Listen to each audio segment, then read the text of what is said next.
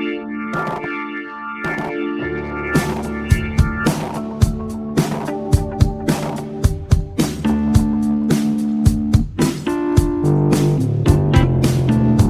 folks. Welcome back to Three Right Turns, the progressive podcast from a conservative perspective where I don't know what to make of what passes for discourse of late. You know, I see Joe Biden's been in the office, been in the White House for less than 100 days, same as the Democratic control over both houses. And it seems like not all of our problems have been fixed yet. I mean, what's the deal? What's the holdup? Why isn't Joe Biden doing more for us? Why doesn't he go across the street and just shake those senators, slap them around, make him do what he wants, whip those votes? I've never on this podcast said that Joe Biden would solve all of our problems. I never did it. I did not. I said he would be better than a second Trump term. Sure. I promised you that he would disappoint us. He would let us down. That even if he tried his best to pass all the policies that his campaign ran on, it's not going to fix all of our problems. Because a lot of the problems we have in this country are kind of with us. It's us as Americans. Many of us as Americans don't think that we can do much better, if we can do better at all, than what we're doing right now. They don't think that we can do as well as the Nordic countries we've talked about. They don't think that we could handle the pandemic as well as South Korea or New Zealand. In fact, many of our fellow Americans think that we should be doing much, much less. That doing more for people is going to make them lazy and dependent, and it's going to wreck the economy. This lie being repeated over and over and over again for generations is why we're here. So I've never said that Joe Biden or any Democrat or any politician anywhere can solve all of our problems. What have I consistently said? People, we've got 30 years of hard political work ahead of us. There's going to be setbacks. There's going to be adversity. And even if things generally go our way, we're staring down monumental problems in terms of environment, job losses due to automation, lots more beyond the monumental problems of the education system, healthcare, disinformation campaigns, racial inequality, all these things that we're dealing with right now. Got so many problems. I've said that if you think that you can elect Biden and kind of go back to sleep, hey, politics are going to turn back to normal, everything's fine again, we're going to be right back where we were in 2016 and worse in 4 years. Do we want to be politically effective? Do you want to be politically effective? What does that even mean? It's something I've been pondering ever since the last election and runoff in Georgia because, you know, try to tell people register to vote, get out and vote. Educate yourself on the local races and your state races, but go out and vote. Jesus, let's beat this guy. So that's pretty politically effective, you know, recapturing the White House, the Senate. But what do we do now as individuals? What's the best way to move the needle? Well, let's talk about some stuff regarding Biden's first half 100 days. $2,000 COVID relief checks. Boy, this has been a problem. Are they enough? If we get the $2,000 checks, are they enough? No, I would say no. Of course not. Many countries around the world, smaller countries, less wealthy countries, countries with less resources, have spent far more on their citizens to keep them at home and keep them cared for, keep them employed, keep their economies and their small businesses from collapsing. So could America have done more with all of our resources, all of our wealth? Sure. Of course. But it's also clear to me that these $2,000 checks and the debate around them, they're kind of at the ragged edge of what's politically possible in today's climate. And that sucks. It sucks that we can't do more, that our politicians are not willing to do more, that our fellow Americans are nervous about us doing more. But what can we do to change it? Well, let's see.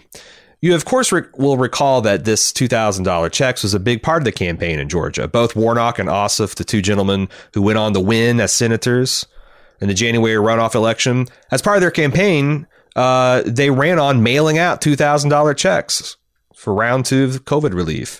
At the time, the Republican counteroffer was $600. And the only reason they're offering that is because it was before this election, and it was neck and neck, and they're afraid they're going to lose it. They gave nothing. But the Democrats pledged to send that $2,000. Again, still not enough, but clearly more generous than $600, by 3 times more generous. So a week before the Georgia election, Republicans agreed to send out their version of the relief bill, trying to, 600, it's something, trying to sway a few voters. And that triggered them sending out their $600 checks, those meager $600 checks, But after Warnock and Ossoff won, the talk from the Biden administration was about getting the other $400 they promised you. And people are right away, what the fuck? Where are our $2,000 checks, Joe? It was all I heard people talking about in the places I frequent on the internet. And I thought I was losing my mind. Sure, you can make an argument that if people said they'd give you a $2,000 check, that's what they said they'd do. And $1,400 isn't $2,000. It's true. $1,400 checks are not $2,000 checks. It's not one check that says $2,000. But also, really, I got into so many Twitter arguments on this. You'll recall one of my New Year's resolutions was not to argue on Twitter. But this is the podcast, and I'm about to start the argument. Let's say that we all work at a co-op. Those worker paradises I'm always advocating for as baby steps towards a better, freer future. So we all work at this co-op, and there's a big CEO and a board of directors election coming up. Because all of us workers, we get a say on who's leading us. This is a more democratic workplace than you might be used to. But a big issue in our upcoming election is a matter of workers' raises. For the last 30 years, wages in our company have been stagnant, but the company, turns out, is making record amounts of money. Both the old CEO and the board and the potential new ones running against them agree that we, the workers, deserve more money. But they disagree on how much that should be. The old CEO and board say we should get $600 more on our salary. The new peeps say they're going to get us $2,000. The week before the election, in an attempt to curry favor, the old CEO signs an immediate $600 bonus. Look what I've done for you right lately. On the other hand, the new team keeps maintaining, vote for us, we're going to get you that $2,000 raise. You'd think that workers would have an easy time deciding between the bosses that will pay them $600 versus $2,000. But I get it. Maybe the folks that prefer the $600 CEO think that we really can't afford the $2,000. Yeah, they'd love to have a $2,000 raise, but they don't want it if 5 years down the line, they bankrupted the company and they find themselves out of a job. I can understand that. Now, there's tons of data and evidence and financial reports on the company's health that suggests we can easily afford this, probably more. We could do far more if we gave pay cuts to the employees at the very top of the pay scale. Maybe we should look at that, But people have a right to be skeptical. People have a right to be more conservative than what I think they should do based on the statistics and research and the company opening up their books, right? Clearly, employees making the big bucks have a right to try to persuade their fellow workers that they deserve to make that much money. They don't need to take a pay cut, Hell, they might even leave if the company tries to cut their wages because, they're highly effective employees. Who knows what a company would do without them? Seems like a nightmare. But at any rate, the CEO and the board proposing the $2,000 pay raise, they just win a squeaker of an election, man. Like 51% of the employees preferred them. They barely make it in there. They win in just the slimmest of majorities. And on that day, as they take the podium up in, I don't know, what is this, a break room, a cafeteria? Does this co-op got a whole conference room? Like big theater style conference room. Anyway, all the employees are up there. The new regime is up there and they're saying, we're going to get you the rest of that $2,000 raise. The room goes silent and boos start to break out. You fucking liars, people scream. What's this the rest of this $2,000 business? Well, you see, they say, you already got the $600. The old bosses gave it to you last week. You got the $600 raise. It was in last week's paycheck. Now we're going to give you the rest. Boo! The boos go louder. What the fuck? If I'm an employee at this company, or I'm any one of the newly elected board or the CEO, I think this is nuts. Worse, there's some of the people in the incoming board that were kind of shaky on this whole $2,000 deal. They kind of thought that was on the ragged edge of what the company could afford. And right or wrong, there was quite a bit of arm twisting that was required to get them to go along and sign off on this $2,000 messaging in the campaign. And what kind of message are they getting now? Might it be that no matter what they say or do, there's going to be a predictably loud and maybe ignorant response that can be safely ignored? Because It's going to be the same story at the same volume no matter what happens. You think we can afford a $2,000 raise? Fuck you. Make it $2,600. Never mind that we won an election where the $2,000 raise won by just 1%. But let's say the board, just because of optics, they're like, well, we said $2,000. They did keep the posters up on the wall in the cafeteria that said $2,000 raise, $2,000, not $1,400. Yeah, 14 plus 6. Sure.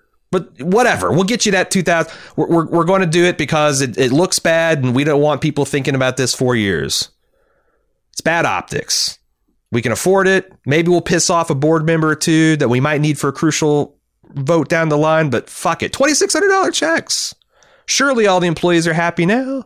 But no, now people are saying, fuck you, we want $2,000 a month. $2,000 checks recurring. I mean,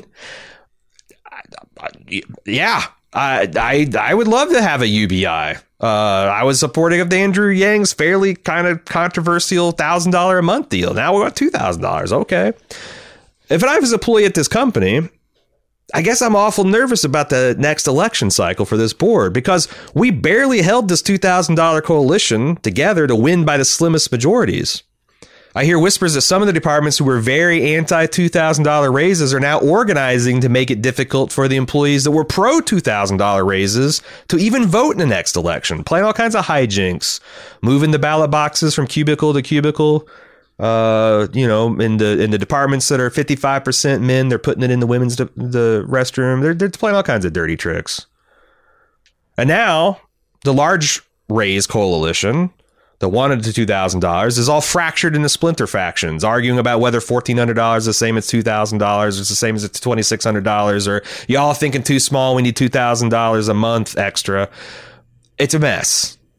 And what's worse, now that the screaming and yelling are at a peak, internal arguments inside the new board are limiting who even gets that raise. Our company makes $21 trillion a year. This comprehensive raise package costs about $1.9 trillion. And we're screwing over employees in middle management so they get no raise at all. And it's shaving a whopping $19 billion off the top. 12 million, turns out, employees in this company are not going to get that raise that they were promised to save $19 billion out of a $1.9 trillion budget. Doesn't seem to make sense. But as this is happening, everybody's still arguing over the $1,400 versus the $2,000 versus the $2,600. People are openly talking about abandoning the $2,000 coalition for the next election cycle, not bothering to vote at all. Because, the $2,000 guys, the $600 guys, they're all the same. And I'm screaming inside of my head because, of course, I do work for this enterprise, same as you do. If you're listening to this podcast as an American, this is the United States we've been talking about. How do you feel about all this? I don't want to get down on anybody. If you're one of those $2,000 isn't $1,400 people, by the way, I don't know how to do this perfectly. I'm wondering this question aloud. How are we to be politically effective as citizens? What does that mean? And I don't know. Do people really think that $2,000 means $2,600? I mean, if we need more money, if we want more money, we deserve more money, why don't we just say that? $2,000 is great, but, other countries did more. Other countries are not as wealthy as us. Other countries not hit as hard by COVID.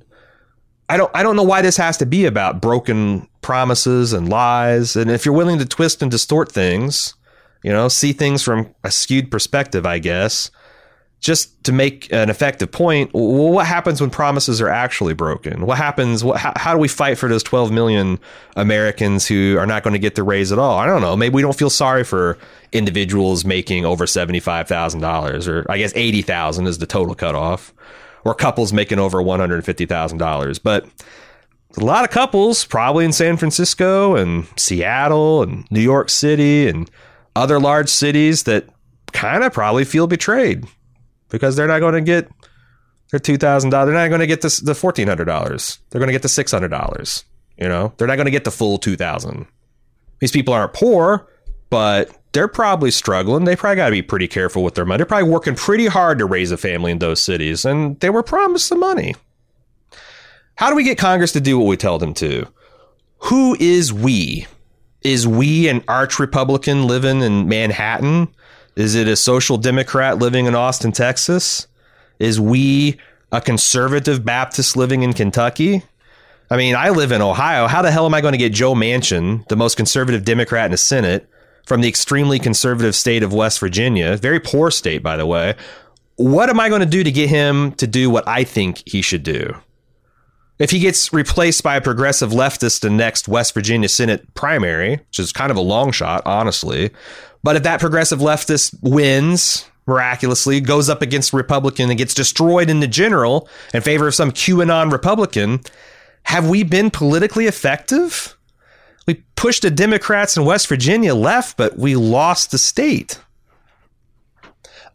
Honestly, I guess I don't care what people scream about on Twitter and on the news. If you think you can move people effectively like Joe Manchin left, you think you can keep people like Senator Kristen Sinema in Arizona from doing whatever the hell she's doing by screaming on Twitter and every once in a while making shit up from something you think you read on a headline.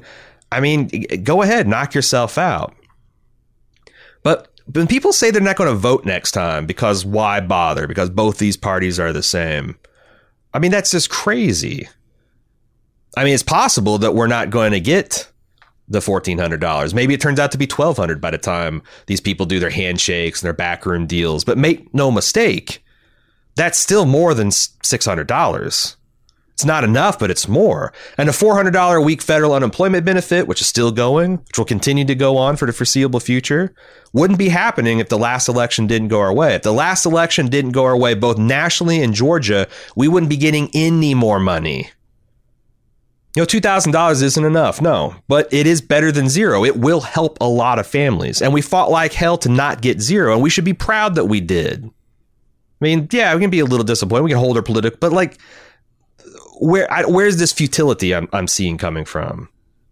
Because I don't know. Maybe this is the great tactic to claim you're not going to vote publicly, to pressure people in power, push them left, and at the end, maybe you vote for the best options you have before you. Maybe this is a negotiation tactic. I don't know. But how do we actually get better options in front of us? I mean, the conclusion in a democracy is simply that we need more people to vote for what we want and to support that and support candidates that will give us what we want. Not what we can settle for, but what we want, what we can afford, what we deserve. And there's only three ways to do that. You can keep the other people from voting, which, you know, is more immoral and illegal. They're doing it to us, but shit, I don't want to keep them from voting. I want all of our people to be able to vote. I want all their people to be able to vote. And whoever has the most votes wins. 2, you can get people who don't vote to go out and vote.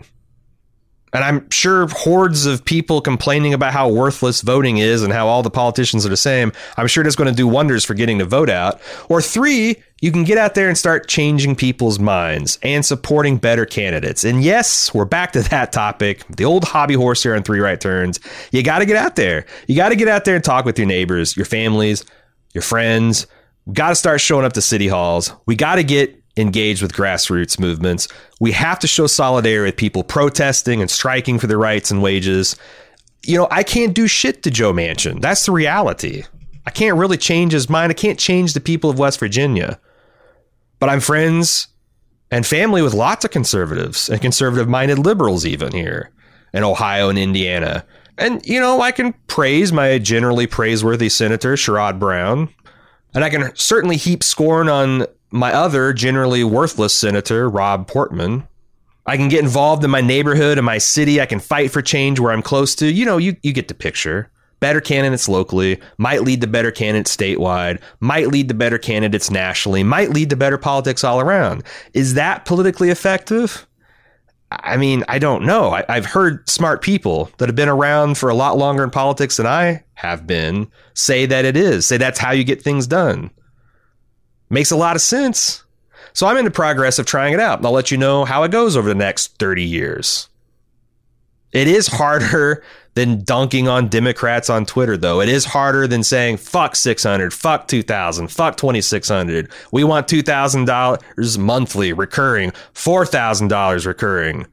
Hell, I would love that. I think in 30 years we could get $2,000 a month recurring. We get twice that if things go right for us in the economy and automation and some science and advances, and we divvy up the pie fairly. We can do that.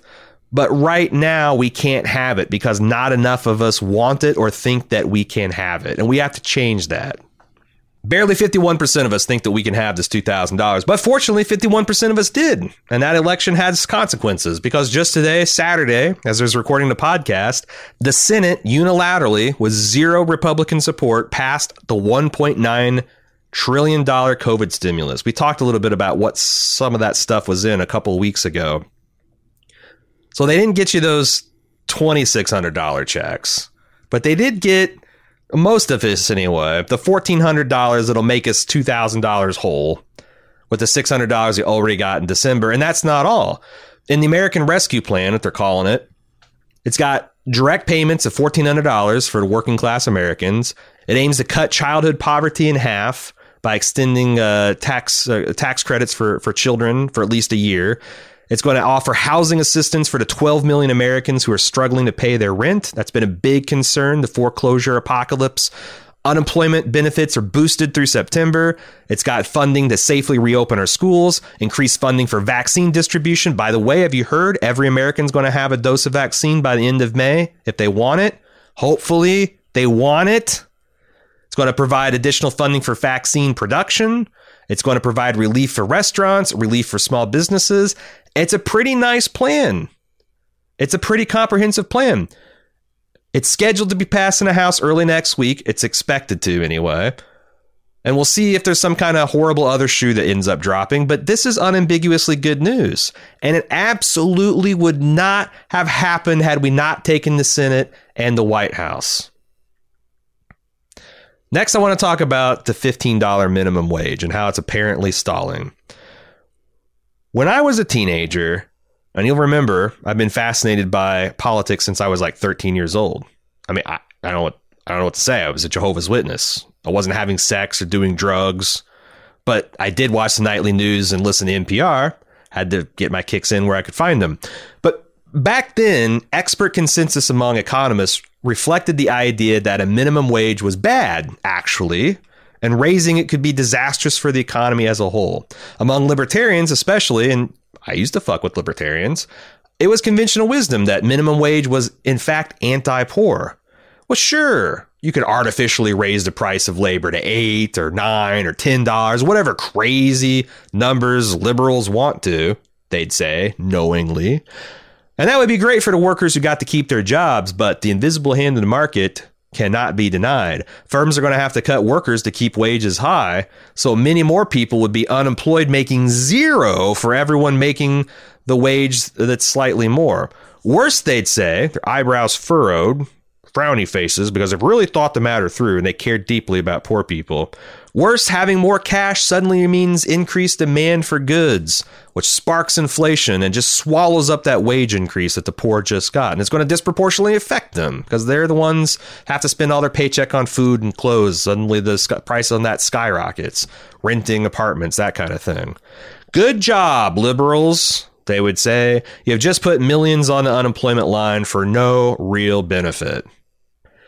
And I actually believed that was gospel until about 5 years ago, when I started reading articles that suggested that this wasn't some kind of settled economic law, this supply, demand, wages, all that kind of stuff.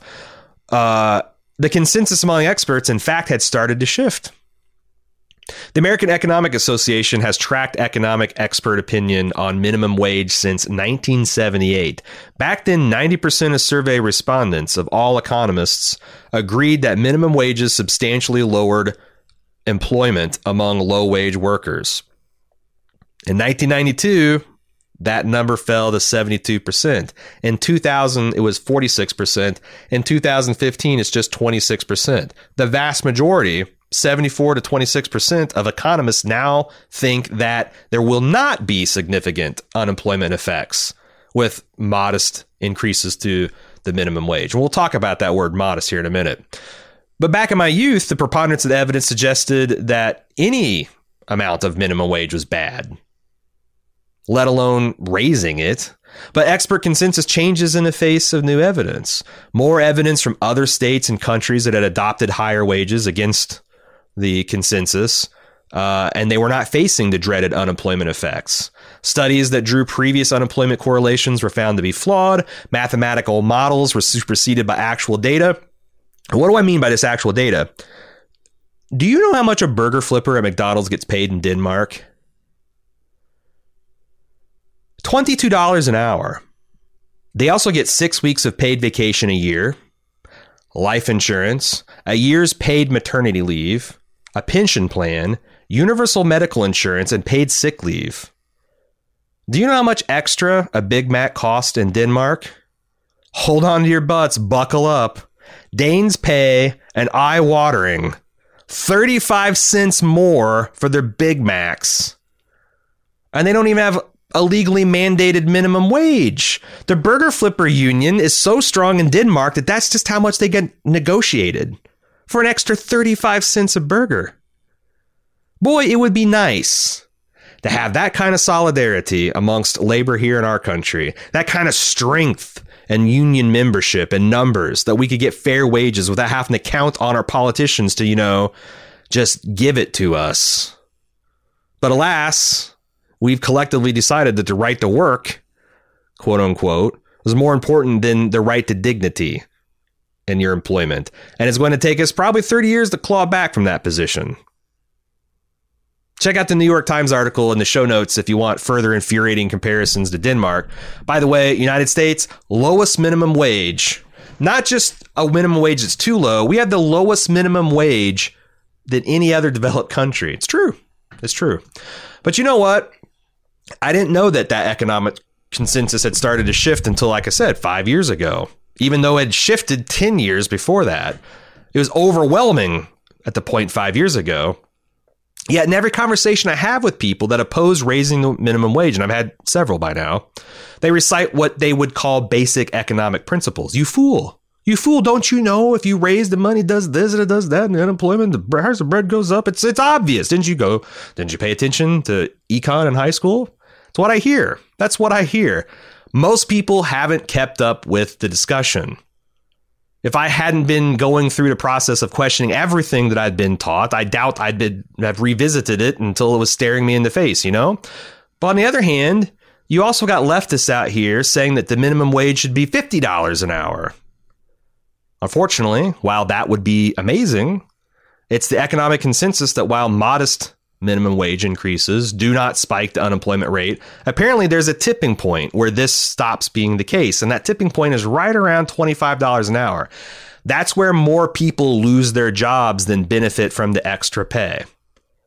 And it's interesting that McDonald's pays their Danish workers right around that number. It's also right around the minimum wage that we had in this country in 1968 if we had kept that minimum wage up with inflation and with increases in worker productivity we've had in the last 50 years.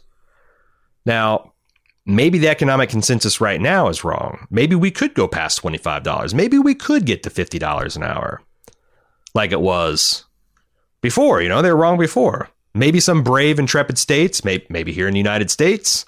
I doubt it. We're struggling to get 15, but maybe around the world, maybe Denmark, maybe you burger flippers can go for 30 and prove us wrong. But again, this is America, and we're having trouble with 15.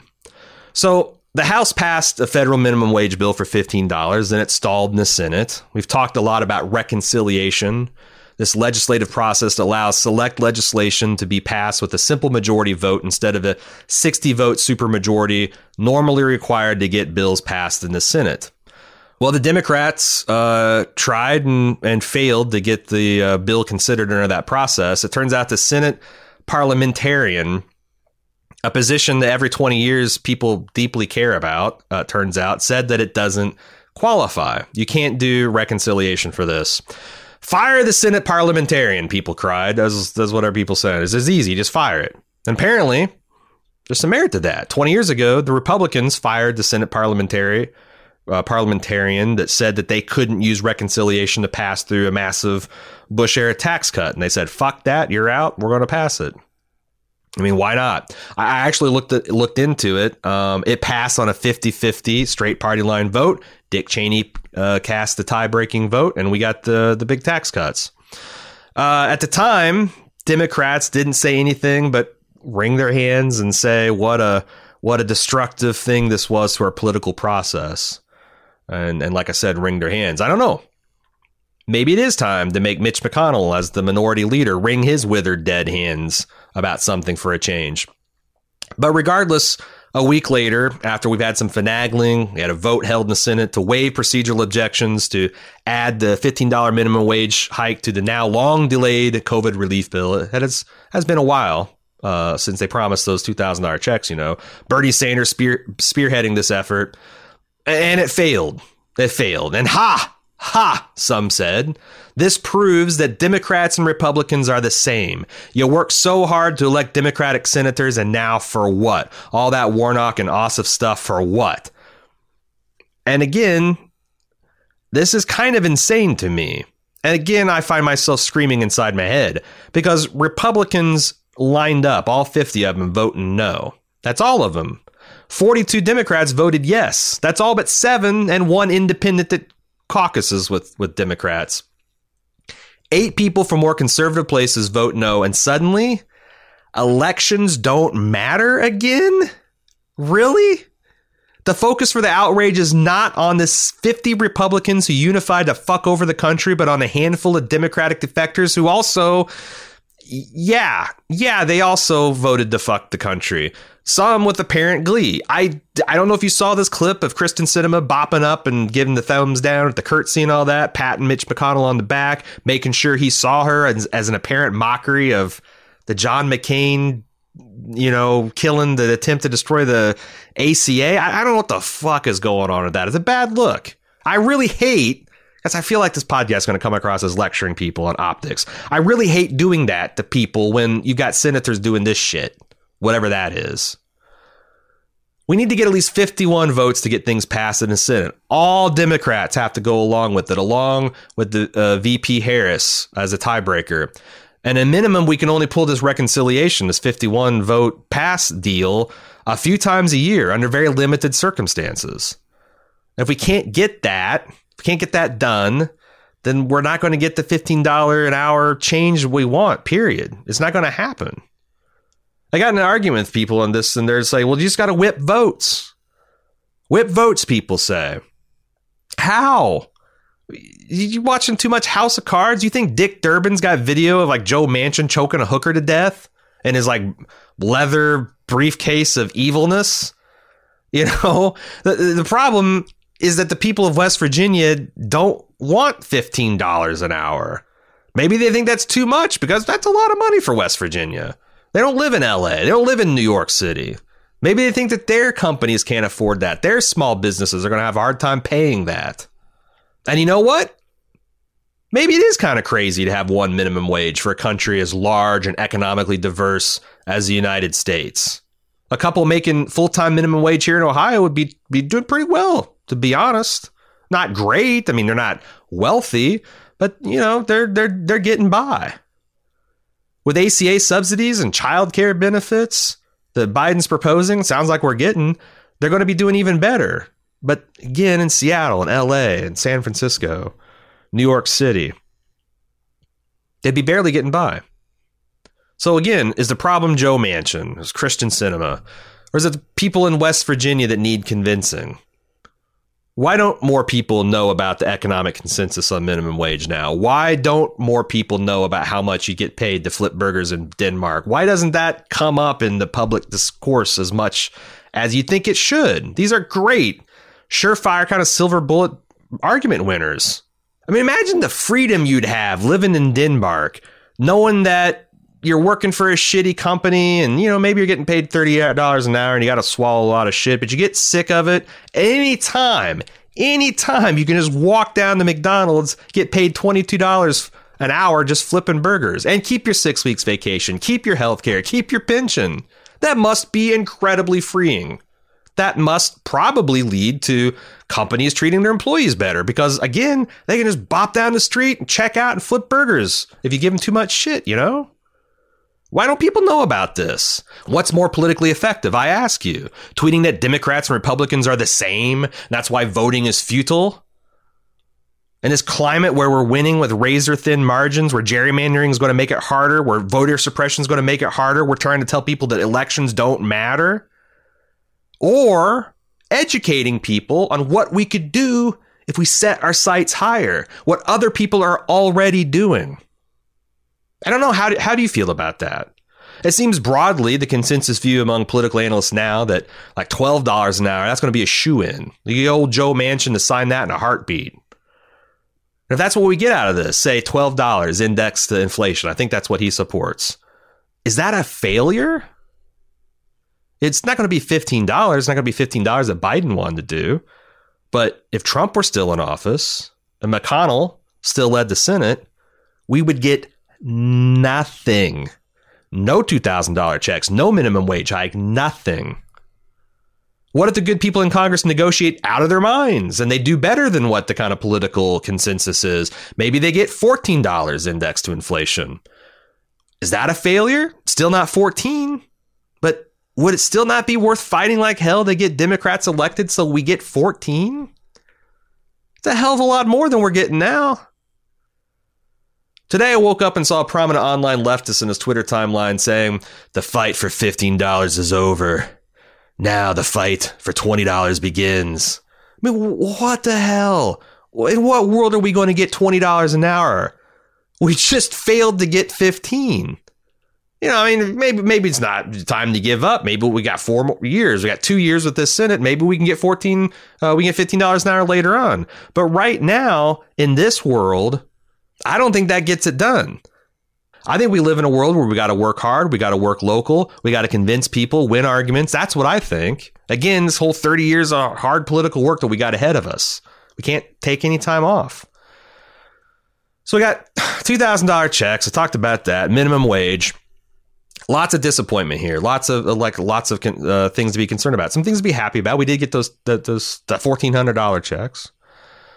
But now I want to talk about something that's really potentially touchy and painful. A subject I care a lot about, something I talked a lot about last year, the kids in cages, you know. We think about Trump's legacy in this regard, all those pictures of kids jammed in chain link cages, no blankets on hard concrete floors, no water, no food, inadequate health care. What a bastard that Trump. People rightfully made comparisons to concentration camps, internment camps, evoking some of the worst horrors of the 20th century and their imagery. And it's all on Trump. Except, turns out, many of those photos that so outraged people, those kids in cages, they're from 2014. Reflected Obama and Biden era facilities and treatment. Oh, many people wanted to know. It's okay if we put kids in cages if it's Obama as a president, right? Lots of people on Twitter with threads like Republicans put kids in cages, angry devil emoji face. Democrats put kids in cages, pride flag, smiley face, fist bump emojis. I mean, you've seen these, right? It's all the same. Just the Democrats put a little bit more marketing into their message, put a little bit of gloss on the heinousness of their evil. And just last week, Joe Biden announced the reopening of some of these problematic facilities. And, you know, Jesus Christ, you know, people were saying, we elected Biden in no small part to end this cruel and barbaric practice. Why do we even bother? I voted for Biden. You voted for Biden. We're all responsible for this. There's not enough pride flag emojis in the world that can make this worth it. Now, then when people came in and said, wait a minute, this isn't the same thing as what Trump did at all. You got to understand there's nuance, there's context. You got to look at the facts. Oh, no. The cries of hypocrisy were loud and uncompromising. Oh, we got kids in deluxe cages now. Oh, what an upgrade. Putting kids in cages and saying we feel bad about this. Ooh, it's always such a big improvement. We got no other choice to put kids in cages. What a bankruptcy of imagination. Is this politically effective? Is it a great way to look at the situation? Let's look at what's going on our southern border. Why is it a mess? Well, it's a long, unsecured border. And that in itself isn't a big deal. We got a long, unsecured border with Canada, you know? That doesn't seem to give us much problems.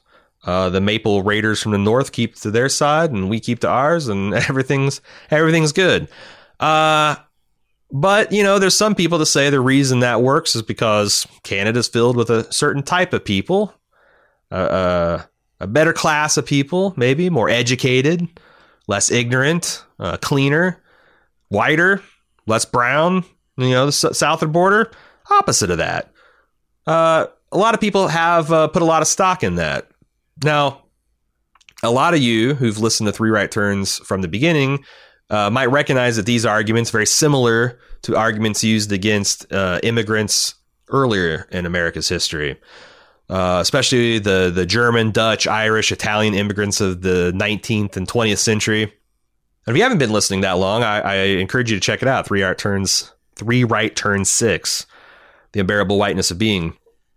So you got all those Dutch, German, Irish, Italian immigrants. They come to this country to escape persecution, to flee their war-torn countries, to seek better economic opportunities. They crossed an ocean to do so. And our neighbors to the south are doing the same thing right now, except they're crossing deserts and rivers instead of oceans. But here's the thing. Central America has a lot of corruption. There's a lot of violence, a lot of human trafficking, lawlessness, poverty, ineffective government, inadequate to address their problems.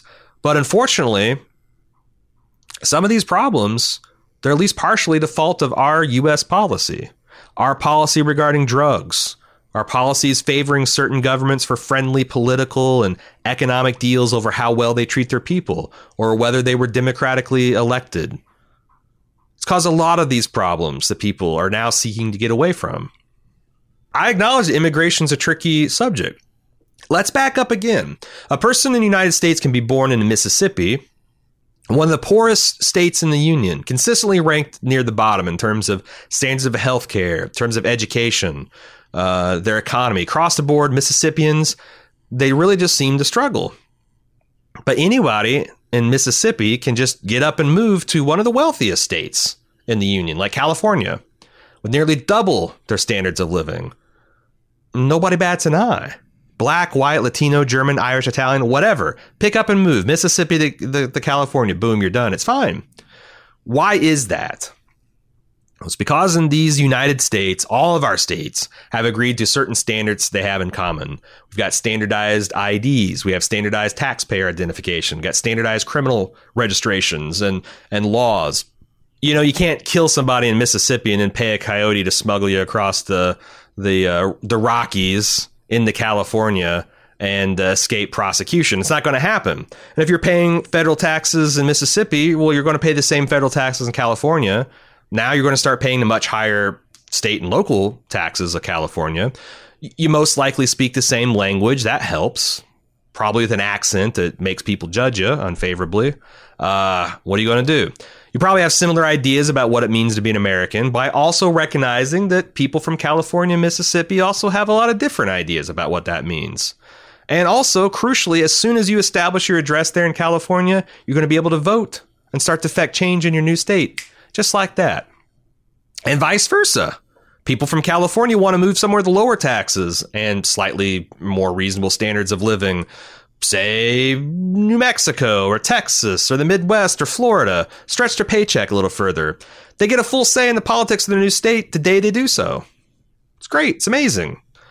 That's not to say that everybody's happy about this state of affairs. I know Texans bitch all the time about people coming from the coasts, fucking up their state, trying to improve their economy, raise their standards of living. I kid the Texans. But they do complain about it, at least a segment of the Texan population. It's not their favorite thing, but still nobody's stopping Californians at the Texas border or arresting them at DFW, detaining them. They're not there yet anyway. And on the other side of things, man, of late, I've been seeing a lot of ghoulish shit coming from blue staters. Every time a red state needs some bailing out due to economic or environmental disaster, they're like, fuck them. Fuck them. Like it's the fault of all people in Texas that their government sucks. Even the ones that hate the government and do everything they can to change things. Fuck them too, I guess, right? But regardless, at the end of the day, there's nothing anyone can do about people moving state to state. All they can do is talk and complain about it because we, in fact, have an absolute freedom to travel and move about this country for whatever reason we like. To make our lives better, to get better working conditions, be closer to our families, whatever. Obviously, this is not the case when we're talking about people moving to America from the other part of the world. But why is it Why is it so different? And is this always going to be the case? Well, in the glorious Star Trek future that I've always talked about building towards, I think the Earth is going to be united under one central government. Probably should be a federated republic, you know. I don't want literally one person in the world controlling everything. But, you know, this loose confederate, kind of like what we got in the United States. It's globally. Shit, let's go full on the expanse and say that 200 years from now, the world is united in governance under auspices of the UN. People then in this world, right, people from the poorest countries would be able to move freely to the wealthiest countries, establish a place of residence, participate fully in the economy and the political system, the politics of their new host country. And while someone from one of the poorest countries might have differences in geography, religion, culture, etc., I'm sure there'll still be those differences in 200 years. They're also going to have a common idea of what it means to be human. We might also speak an international universal language in common. Maybe it's English, maybe it's Chinese, maybe it's Spanish. Hey, Esperanto. Maybe Esperanto will have its time in 200 years. Or maybe it's all going to be moot because we'll have universal translators that we can all communicate freely. And we're almost there. I mean, have you seen some of these smartphone apps that can like translate signage in real time and text to speech and speech to text, all that kind of stuff? It's really cool. Well, let's propose further that the UN government provides standards in terms of identification. They host a central criminal database. They've got set global standards for felony crimes. They proposed a modest global tax to pay for the administration of these services. Every country still has sovereignty within their borders and certain domains, just as the states in our union do. Every country sends people to the UN General Assembly to represent the country, and you got binding resolutions and laws passed so that everyone has a say. There's a democratic process to elect these people. It's all great. In the future, why should someone moving from one of the poorest countries on earth to the richest be any problem at all? Why would that be any different or any larger of a problem than someone moving from Mississippi to California? Now, here's the part where I recognize that we don't live in this idealized world. We don't. We don't have a central organization responsible for enforcing these commonalities and trade, economic standards, criminal codes, those things. So when people want to get into any country, there's a process. And I think this process is necessary. I do. And before moving on, I want to say that I was also under the impression until just a few years ago that America was like uniquely hard to get into as a country. You know, that our immigration policy is just so picky, so draconian that we're amongst the most immigrant unfriendly place in the world. Raise your hand if you're in the audience right now and you think that right now. It's hard not to, right? All we see in the media is this constant immigration issue. It's been going on since I've been alive. One thing that's been constant in my life growing up, from the weekly readers in elementary school. Did everyone have weekly readers? You don't remember those little news pamphlets we get in like junior high and high school? Was that just a Midwest thing? Ever since I've read these weekly readers, it's always been the Middle East is fucked, southern borders in crisis, every 10 years we have a recession. Those things are certain as death and taxes. But the problem is, America is actually quite easy to get into, at least by the standards of the rest of the world. It's true. It's actually true. It's far easier to become an American citizen, to get permanent residence here, to get a green card, than it is to get one in Japan, one in France, one in Canada. Last week, I was bitching about the healthcare system in the United States. You know, I was having to go through the process of finding a new insurance company because our rates have gone up 33% over the last 2 years. And someone on Twitter is like, yeah, come on up to Canada. And I'm like, well, shit. Yeah, let's see. Canada has a site that will give you a quick score to tell you how easy of time you'll have getting into their country and getting the Canadian equivalent of a green card or a permanent residency. And I took the test rather. And guess what? I was in the bottom decile. I was in the bottom 10% of scores. Me! I speak English. I got decades of experience working with high-tech, in-demand technologies. I make good money here in America. I'm in excellent health. But the Maple Leaf looks at me and says, you don't speak French. Pisses off the people in Quebec. You don't have a job lined up here in Canada.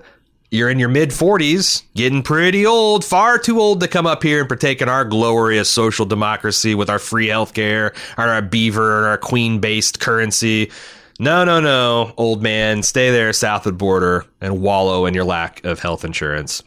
Now, I'm certain that I could throw about $15,000 and a good immigration attorney at this problem, and I'm sure that I could get into Canada without too much trouble. But you know what? That's true for the U.S. as well. It's true for about any place in this world.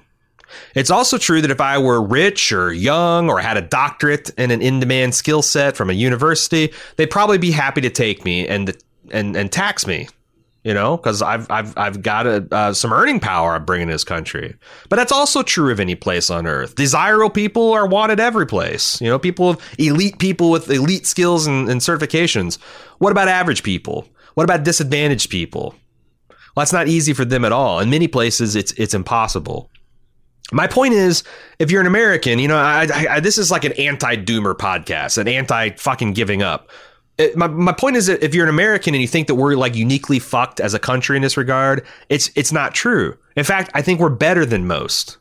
We face some unique challenges, you know, like having that large, mostly unsecured border between us and countries who have, at least in part, through our own domestic and foreign policies, been impoverished and made incredibly violent and unstable places, and people want to flee that. It's a challenge. Anyway, back to kids in cages. It's the worst. It's sickening. It's horrifying. Those pictures are the idea of these children being ripped away from their parents. It's very sad. How do we get here? So historically, you know, we've had this immigration issue for generations in America. Historically, people coming across our borders from Central America were men traveling solo to do farm work. They would migrate across in the spring. They'd work our fields. They'd pick our fruits, harvest our crops, really help our economy. It cost a hell of a lot more at the grocery store if we didn't have that system in place. And then in the fall, they would migrate back with their pockets full of cash that they could spend with their families in Mexico or other Central American countries. They didn't typically stay in America because why would they? They wanted to earn money and then go back to their loved ones, right? This cycle continued year after year after year. In the 80s and 90s, due to some economic concerns, drug trafficking, good old-fashioned racism, we started massively tightening our borders, making it riskier getting in and out of the country, which started a trend of Latino men hiding out in the country year-round instead of risking the risky border crossing over and over again. And they just send the money back through wire transfers or other methods. And this way, we kind of kicked off and accelerated the immigration and deportation crisis that we're experiencing today. You know, because now instead of just being able to freely move back and forth, they're stuck here and they're hiding out, trying to deport them, trying to catch them at the border. So this became the new normal in the 2000s when smugglers started making big money bringing people across the border. You know, there's the black market. There's a need being unfulfilled. They'll spring up to fill it. And over the years, like any other entrepreneur, they noticed some tricks of the trade. They got smart about things. I'm going to quote from a Washington Post article that I got some of this material from about this change. Full article in the show notes, obviously. Anyway, Washington Post reports, in the spring of 2014, Central American families, teenagers, and children began crossing the border into the Rio Grande Valley of South Texas, turning themselves over to U.S. agents in unprecedented numbers. Fleeing poverty, chronic violence, and joblessness, the families were also spurred on by smugglers telling them that the children that crossed the border could generally avoid lengthy detention and certain deportation. These claims were mostly accurate.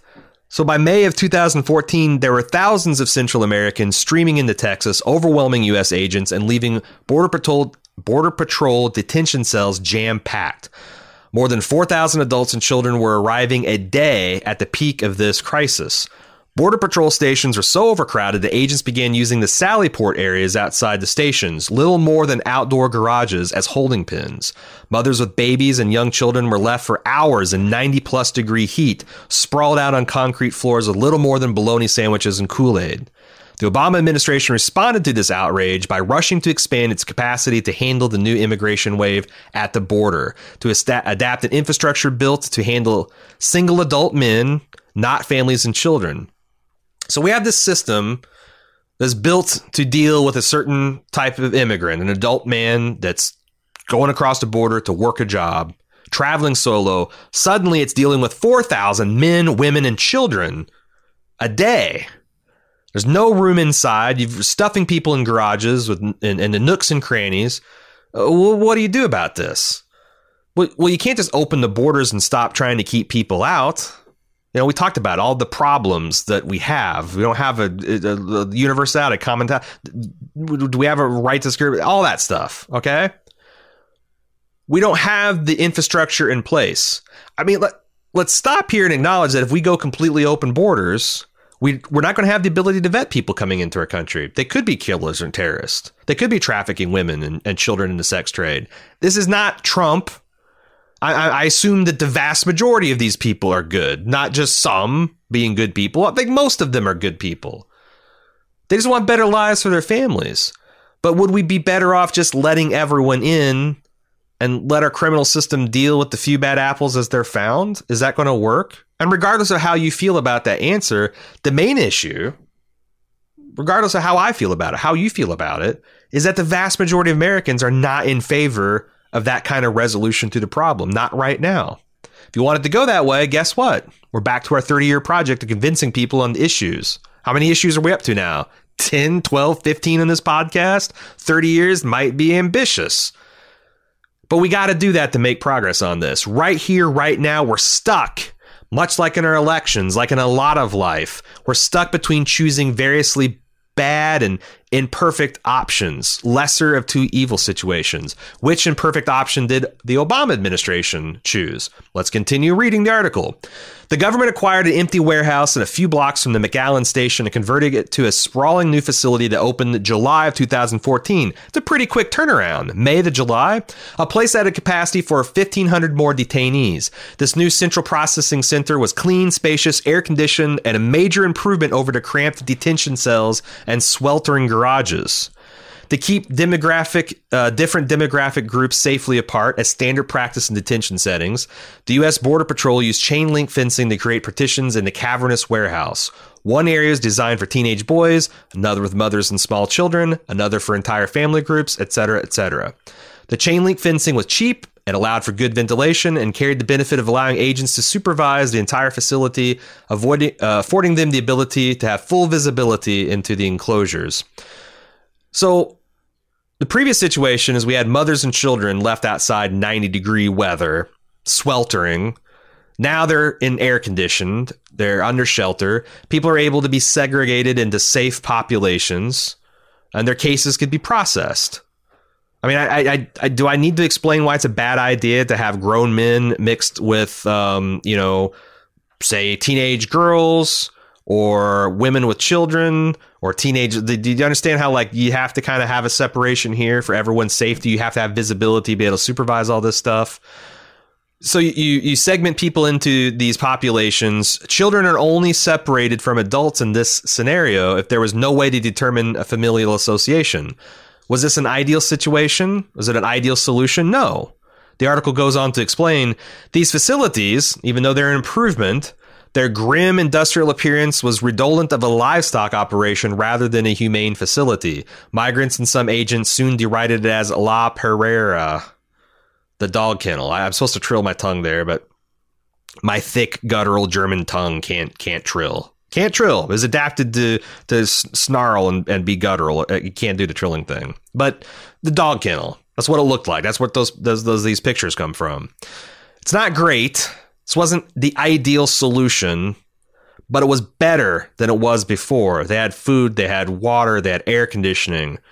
They weren't outside exposed to the elements. They were better cared for. They were safer.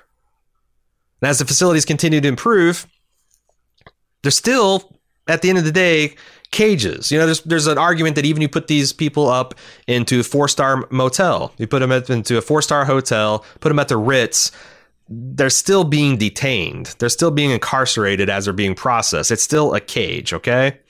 What Trump did with these facilities is worse. It was worse. Okay, it's not the same. It's worse. He wanted to attack this very premise. that bringing your family was a fast track to getting to stay in this country. So we inverted that system, flipped over the table by making it the default policy to separate children from families as a punishment, not to protect children from traffickers, not if, oh, this is your uncle, what the fuck is going on here? Just as a matter of course. And in the disastrous run of this program, thousands of minor children were separated from their families. Again, as the routine, as the way things went. And little effort was made to reunite them. The coronavirus outbreak made this a real shit show because these cramped, crowded, poorly supervised sites made containment of the virus difficult. So Biden takes over, now what? Instantly, no more family separations. Families started coming back across the border. They're no longer afraid of having their children ripped away. That was an effective deterrent, it seems, because of course it was. The Biden administration also tried to spread people out in facilities to help contain the virus, not putting them up on top of each other, not giving a shit about coronavirus, spread people out, socially distant, right? This has involved reopening some of those problem facilities from the Trump era days. And I admit, maybe like the $1,400 checks, this is bad optics. But what are the alternatives? The over 500 children that still haven't been reunited with their families. Do you let them go? Just open the doors and be like, be free, little ones, in the middle of Texas or Arizona or Florida? Do you put them in the foster care? Do you deport them back to Mexico? These are children. You can't just fling open cages and let them go and pat yourself on the back because they're not in cages anymore. These reopened facilities aren't as good as permanent indoor facilities. But if we kept them in the better facilities, they wouldn't be able to socially distance themselves.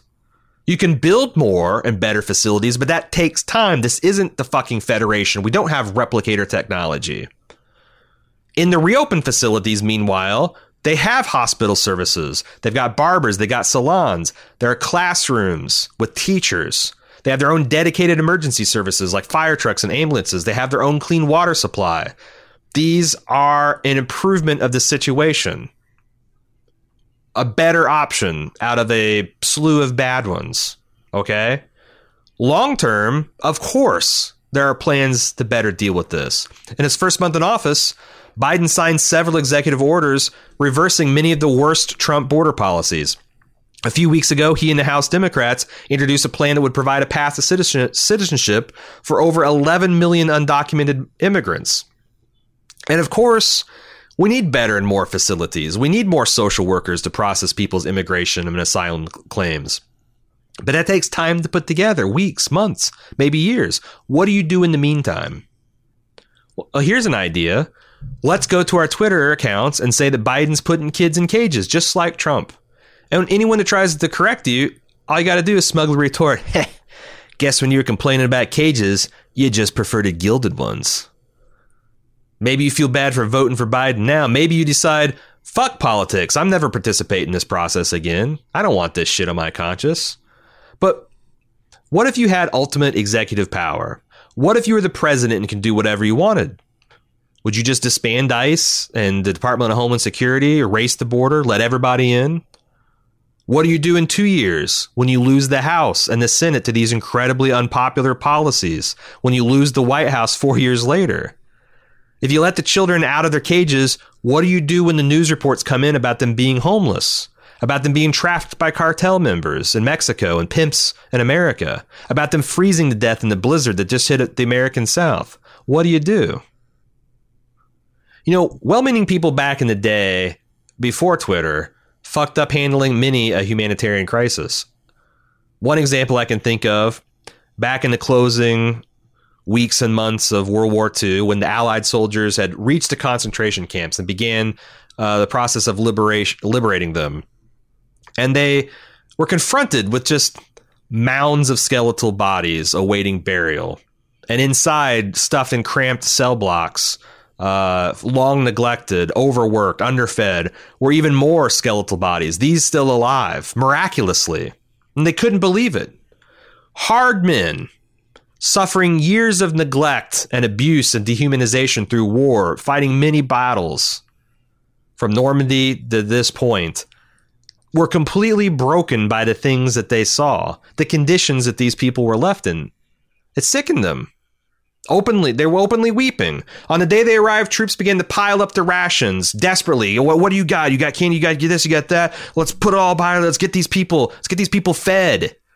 We can't wait for emergency services to arrive. They're dying right now. They gave these victims everything they had in order to save them. But something wild happened. These people they're trying to help, they started dying rapidly. I get the following from the podcast Skeptoid, which you can find in the show notes. But here's a couple choice quotes. Some inmates had been starved for so long that they'd lost the ability to digest the rations that well-meaning British soldiers offered them. Within minutes of taking the biscuit, some inmates just passed away.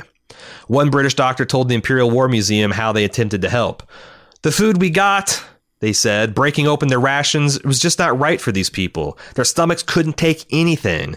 The best we could do was make a thin gruel. Some people tried to eat the real stuff right away, and I'm afraid it was too much. And it probably killed them. It was a kindness to give them something, though it was the wrong kind of kindness. It's interesting to think about if you would go back in time and observe these soldiers without knowing anything about the situation. You saw some, they're giving these prisoners their beef stew rations, their mashed potatoes and carrots, their candy bars, their salted pork. They're giving them everything they got. They're so moved. Then there's these prisoners gratefully gulping all this down, asking for more. And you see this other group off to the side, and they're handing out thin gruel by the teaspoonful to prisoners begging for more, desperate for more, right? Which of these groups are you on board with? You know, which of the groups you say is doing the most good? Which is doing more to help the prisoners? If you saw this photo with the headline, "Stingy Soldiers Withhold Their Best from Starving POWs," what conclusion would you draw? Well, they didn't know this then. We do know this now. There's a thing called refeeding syndrome. When you get a person deprived and starved for a long time, their body undergoes many changes. The body desperately tries to keep the brain and the cardiovascular system going as long as it can. It's clinging to life. As it's breaking apart sinew and muscle and bone. To do this, the electrolyte balance of the body gets thrown off. They're at a critical state. And if you rapidly reintroduce a regular diet to people undergoing these advanced forms of starvation, they will die. It causes their electrolytes to instantly crash. Their brain chemistry is no longer able to regulate its chemistry. They suffer strokes, massive heart attacks. All the delicate electrochemical things, the processes, the metabolism, the body just stop working. It's just massive monkey wrench thrown into the works. And the source continues, the emergency response effort was massive, but still receiving 60,000 critical patients all at once is a pretty tall order. 14,000 these newly liberated prisoners died after their liberation. The rate was even worse at other camps. From the Holocaust Encyclopedia, there's a quote, Allied troops, physicians, and relief workers tried to provide nourishment for the surviving prisoners, but many of them were too weak to digest food and could not be saved. In spite of the liberators' best efforts, many camp survivors died. Half of the prisoners discovered alive in Auschwitz would die within a few days of being freed. It wasn't all refeeding. There's also disease and just general neglect. But imagine that. A quarter to a half of the Jews, the Romani, the gay and lesbian prisoners, the Jehovah's Witnesses. Yeah, that's right. Hitler really had a hate boner for J-dubs, for their political neutrality. They got purple triangles and everything. Look it up. It's an interesting read. But imagine this. You're one of these people. You survived the horrors of Nazi Germany. Your camp has been liberated by the Americans, by the Brits, the Canadians, Russians, whatever. And 2 days later, you die inside of the promised land because someone gave you a Hershey bar and you did what every cell in your body was screaming to do, to eat the whole damn thing and demand more. There's a kindness to give them something, but it's the wrong kind of kindness. What are we doing, as people, when we say that Republicans and Democrats are the same thing, that Joseph Biden is the same as Trump? Are we doing it out of ignorance? Are we doing it out of malice? Are we doing it because we think this is the way to help people? This is the way to be politically effective. This is the way to apply pressure. But are we at risk of engaging in this rhetoric and having ourselves or other people get so cynical that they drop out of political participation because we just can't keep choosing the best option we're presented with. If there's no perfect ones, or if they're all kind of bad. Is this 30-year struggle making this slow and painful progress? Is it too much for us? I worry about that. Because again, go back, what are our options? Disenfranchise people we disagree with, keep them from voting. Immoral, illegal. Drop out of politics altogether to keep our hands morally clean. Or work diligently at convincing people there are better ways. Support monetarily people who are doing that work, who are doing the organizing, the communication, the running political campaigns. Work hard at our local level to get better politics, better candidates, make our best choices at the state and national level. It's a broken record.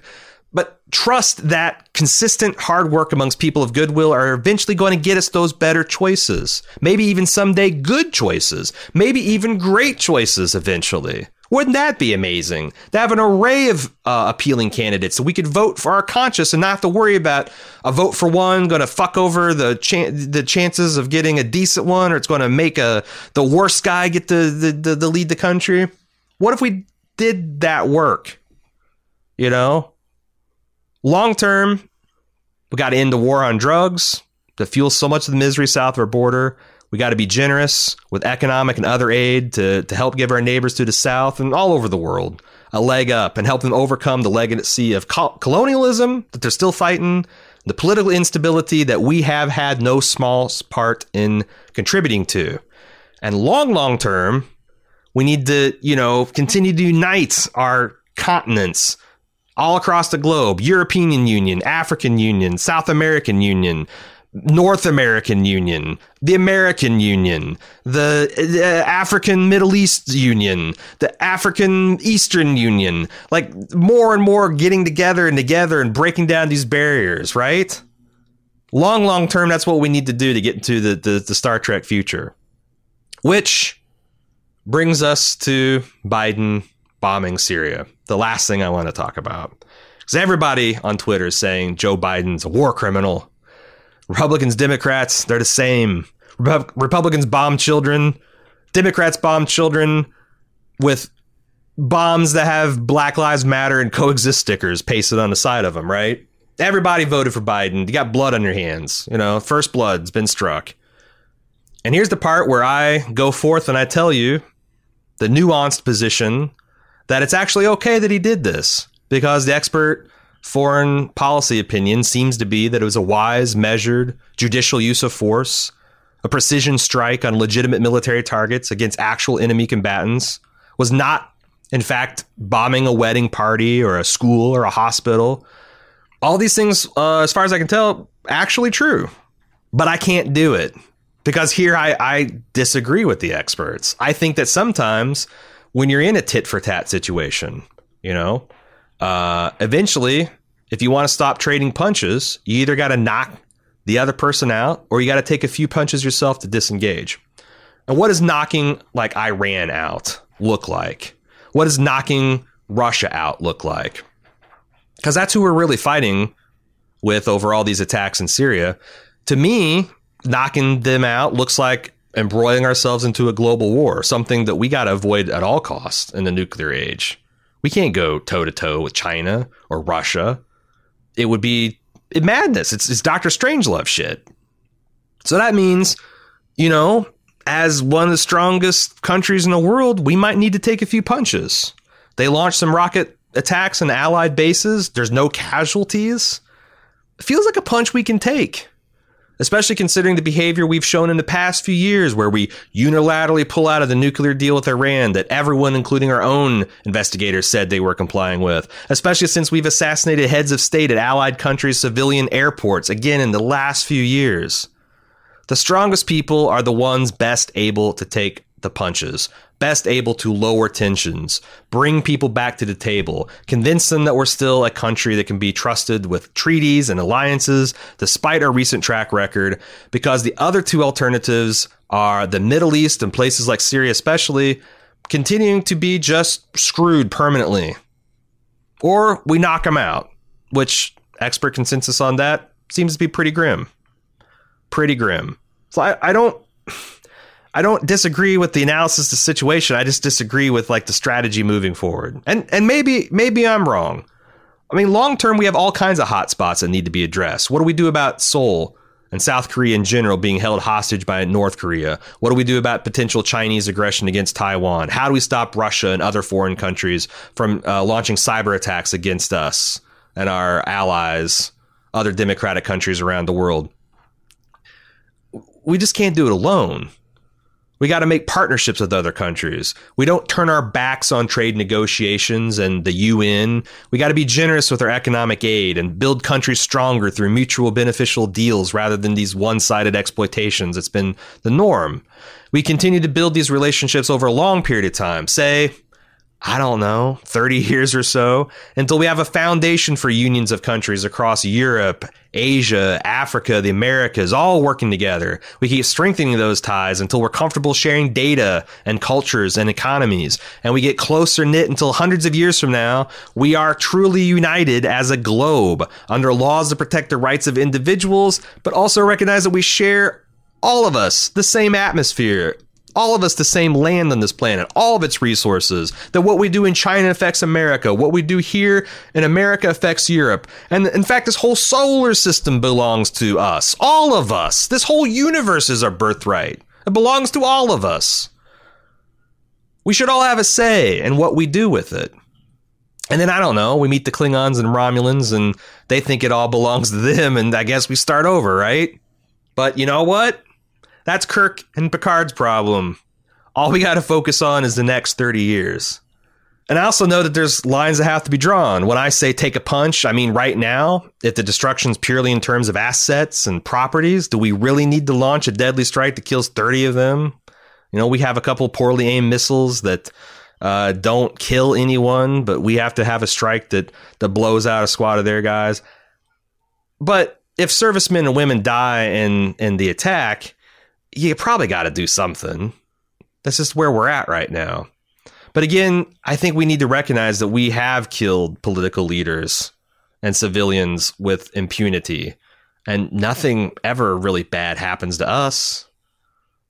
The smaller, weaker people are taking the punches. Obama did kill that wedding party with a drone strike that one time, you know? Oops, our bad. Obama wasn't tried at The Hague. He didn't face international sanctions that crippled our country's economy and hurt common Americans. I mean, maybe one day we'll be strong enough to take a real hard punch, confident that our allies will support us and we'll find nonviolent ways to approach things. But we're not living in that day.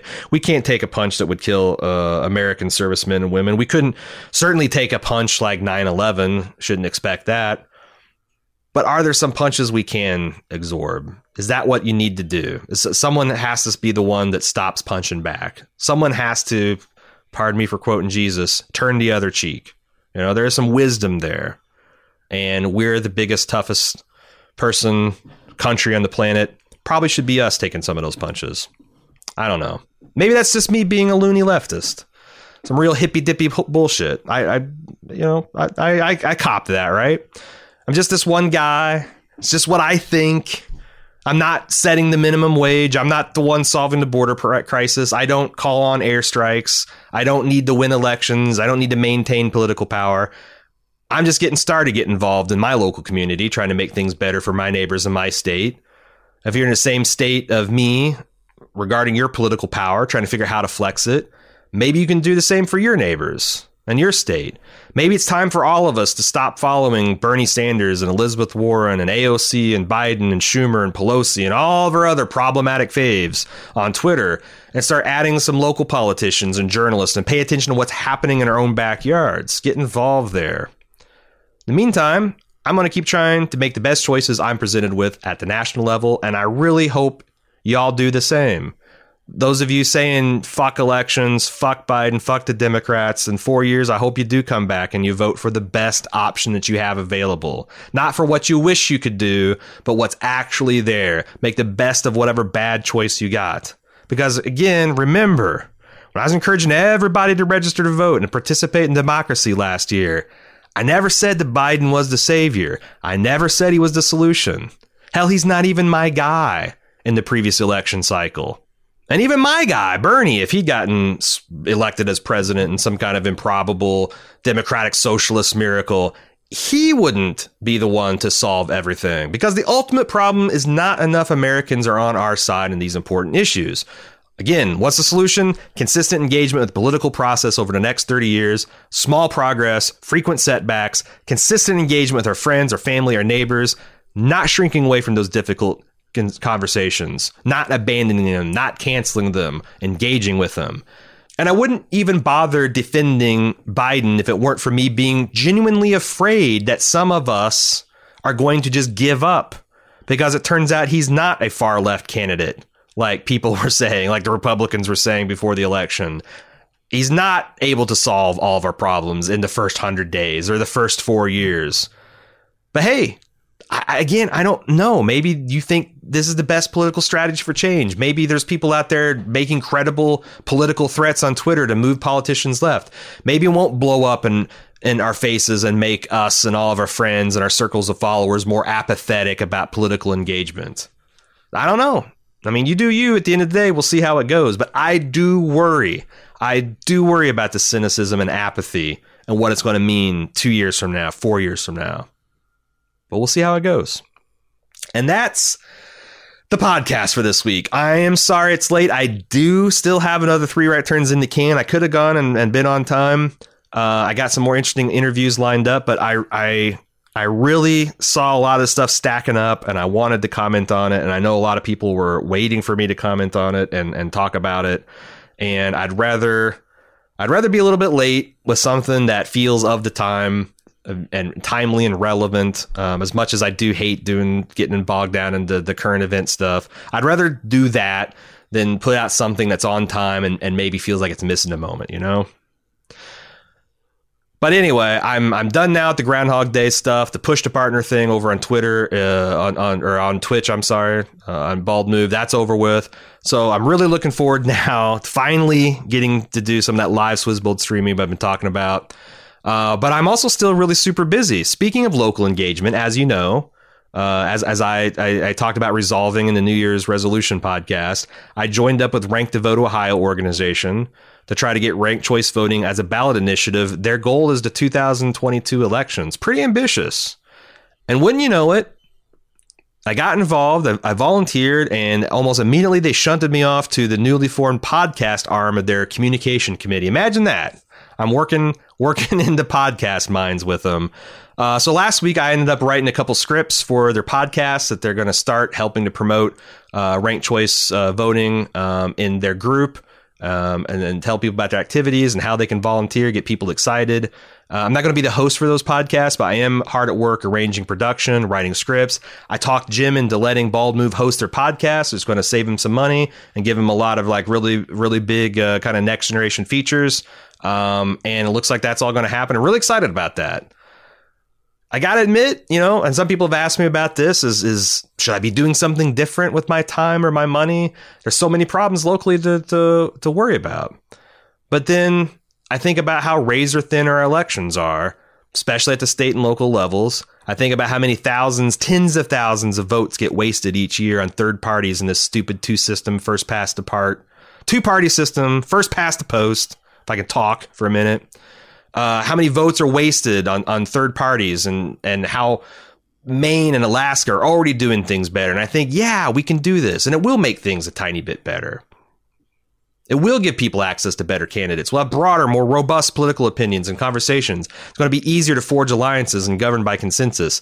That's the hope anyway. If you're a Buckeye and you think you'd like to help, ranktovoteohio.org is the place to go to volunteer, give them some cash, because we need people, power, and money to make this thing get over the finish line. And I'll probably be interviewing some folks from Rank to Vote Ohio in the coming months and this year. Fascinating stuff I got access to. I got the people that just did the failed ranked choice voting legislation in Massachusetts have this massive research treasure trove, this Google Drive that just has all these case studies and implementations of ranked choice voting around the world, and how it went right in Maine and Alaska and how it went wrong, and comparative studies of other voting systems. It's fascinating. It's been worth it getting involved just to get some of that information. I'm really excited to share some of it with you. and continue to work on that side of the podcast project. So that's speaking of local action. Speaking of hippy dippy bullshit, we were just talking about that a few minutes ago. I've been invited to the Hippy Dippy Roundtable Debate Tryout Edition next weekend. And if you don't know, the Hippy Dippy Roundtable is one of the biggest open debate shows on YouTube and Twitch. Their main event Friday, those Friday shows, Friday evening shows get huge views, big names participating. You've heard Bastiat, Bosch,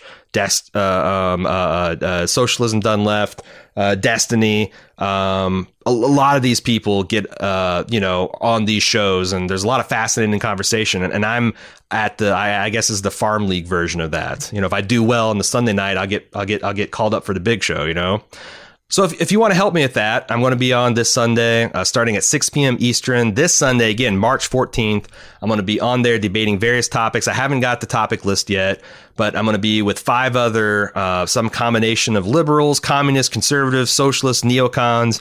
Who knows? It gets kind of wild sometimes with that many people on a panel show. But I'm genuinely excited and curious to see, I got more of a laid back, approach than a lot of people do. I'm wondering how that's going to carry over. But I'm going to be live streaming my side of the conversation, of course, over at youtube.com/Swizbold. And I'll post links to the actual debate as well as the topics we're going to be considering on my Twitter and my Swizbold's Twitter as we get closer to that event. And I'm really excited about it. And once again, speaking of support, I'll do that transition one more time. The best way to support the podcast and what we do here, help us grow, spread our Star Trek style democracy and economic ideals, further those thoughts, is to head to patreon.com/Swizbold and join the community there. You can access our monthly live streams from there, as well as over a year of archive premium content and get many other benefits as well, such as getting your name read in the form of thanks at the end of every podcast. And, I lied. Speaking of getting your name read, one more time I go to that well. This is where I personally thank all the Fred level patrons and supporters. So special thanks go out to Arvin Rao, Brian Rasmussen, David Satterley, Brandon DeVito, Mark Hahn, George P. Burdell, Angela Morano, Jordan Hoyt, Jason Schoolcraft, James Taylor, Sarah McDonald, Robert Bullock, Frederick Hurley, Anoka Jung, Laura L., Greg Rasp, Jared Harrelman, Jason M. Kluge, Slava Kraseljovic, Doug Campen, and Kira. And welcome to all the new neighbors this week. I saw a couple of new faces this month, and I hope to see you on this month's live stream, which we haven't got scheduled yet, but I know it's coming up real soon. So be sure to keep an eye on your inbox for that Patreon post coming out, and Swizbold's Twitter to keep up with the latest on that, because it's coming up real soon, and it's a lot of fun. I'll be back in a couple of weeks for some more viewpoints and thoughts and encouragement to consider. Until then, please keep your eyes on the prize. Remember, it took us a long time to get this fucked up and backwards. It's going to take a long time to get us this straightened out and flying right. So keep your eyes on the prize. Keep your mindset on the long haul. Make sure you stay politically effective. Make sure you stay engaged. Don't give up to cynicism, despair, and apathy. And keeping in mind all that, also try to find the time to have a great week. I'll see you in a few.